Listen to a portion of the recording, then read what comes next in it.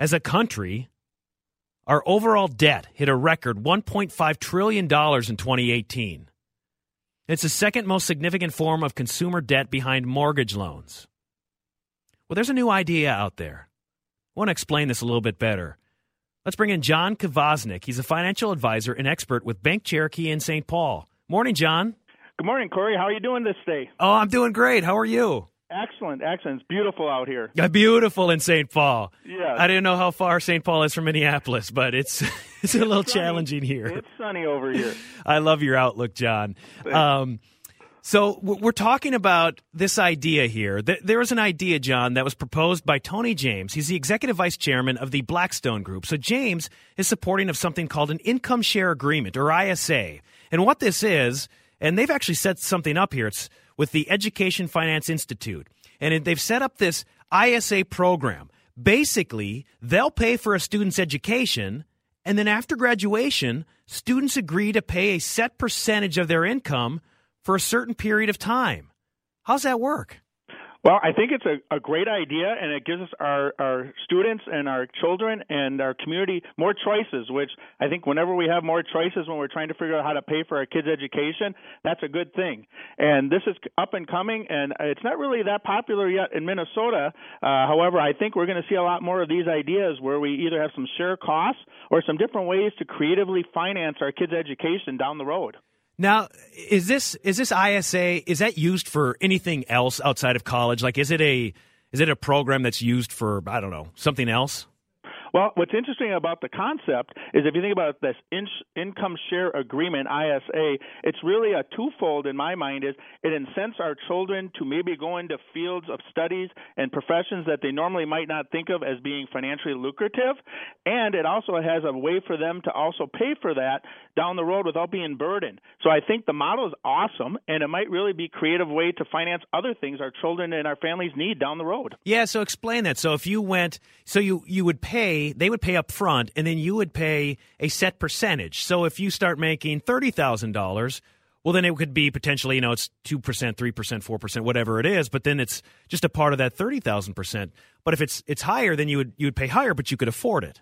Exactly. So if you have a child or a student, some of our listeners' kids who maybe want to go to a college and they want to get a liberal arts degree or they want to go into social services, and they know in their mind that they're not financially driven. It isn't all about the money for them. It's maybe a passion or something they value in the way they do their life, that they can figure out a way to pay for that, or maybe even have the school partake in that, because the school is fronting the money, the university in a sense, up front before you even get done with school.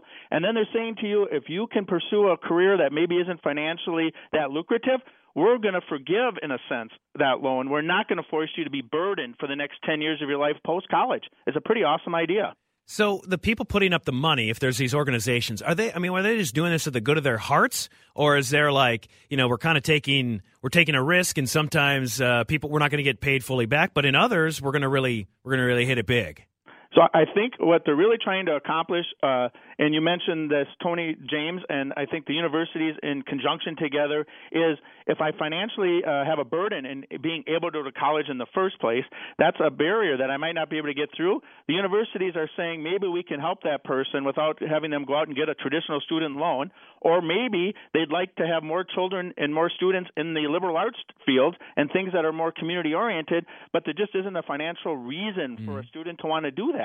And this is a great way to accomplish those goals, but get over those barriers of, does it really make sense to go to school for 4 years to come out and make $35,000 a year doing something good for society? Well, this is a way the college is actually, or university, is partnering with that student. It's a really neat idea. We're talking with John Kvasnik. He's a financial advisor and financial expert with Bank Cherokee in St. Paul. Are many universities doing this? I saw that Purdue in Indiana was the first major university to start offering ISAs in 2016.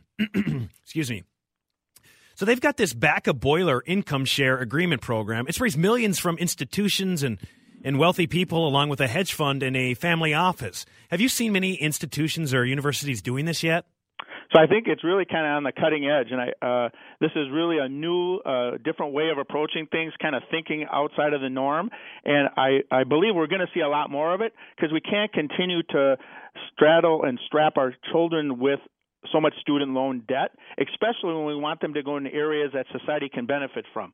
So we may not be seeing a lot of it in the public universities and in the schools yet, but I'm pretty confident that this is a good model that will be a fit for some students. Maybe not everybody, but it's going to be coming down the pipeline, it sounds like. When you meet with people who are just graduating or just after graduation or a few years down the line, and they're coming to you, what are they saying about their financial situation? What are some stories that you hear the most?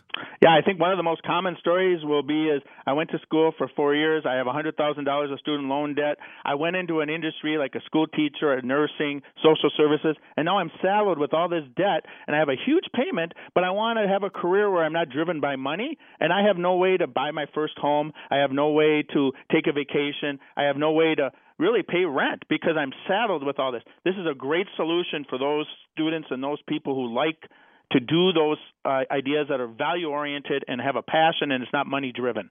What's your approach when somebody comes to you? Do you push people down particular paths, or do you kind of sit back and listen and then maybe give advice?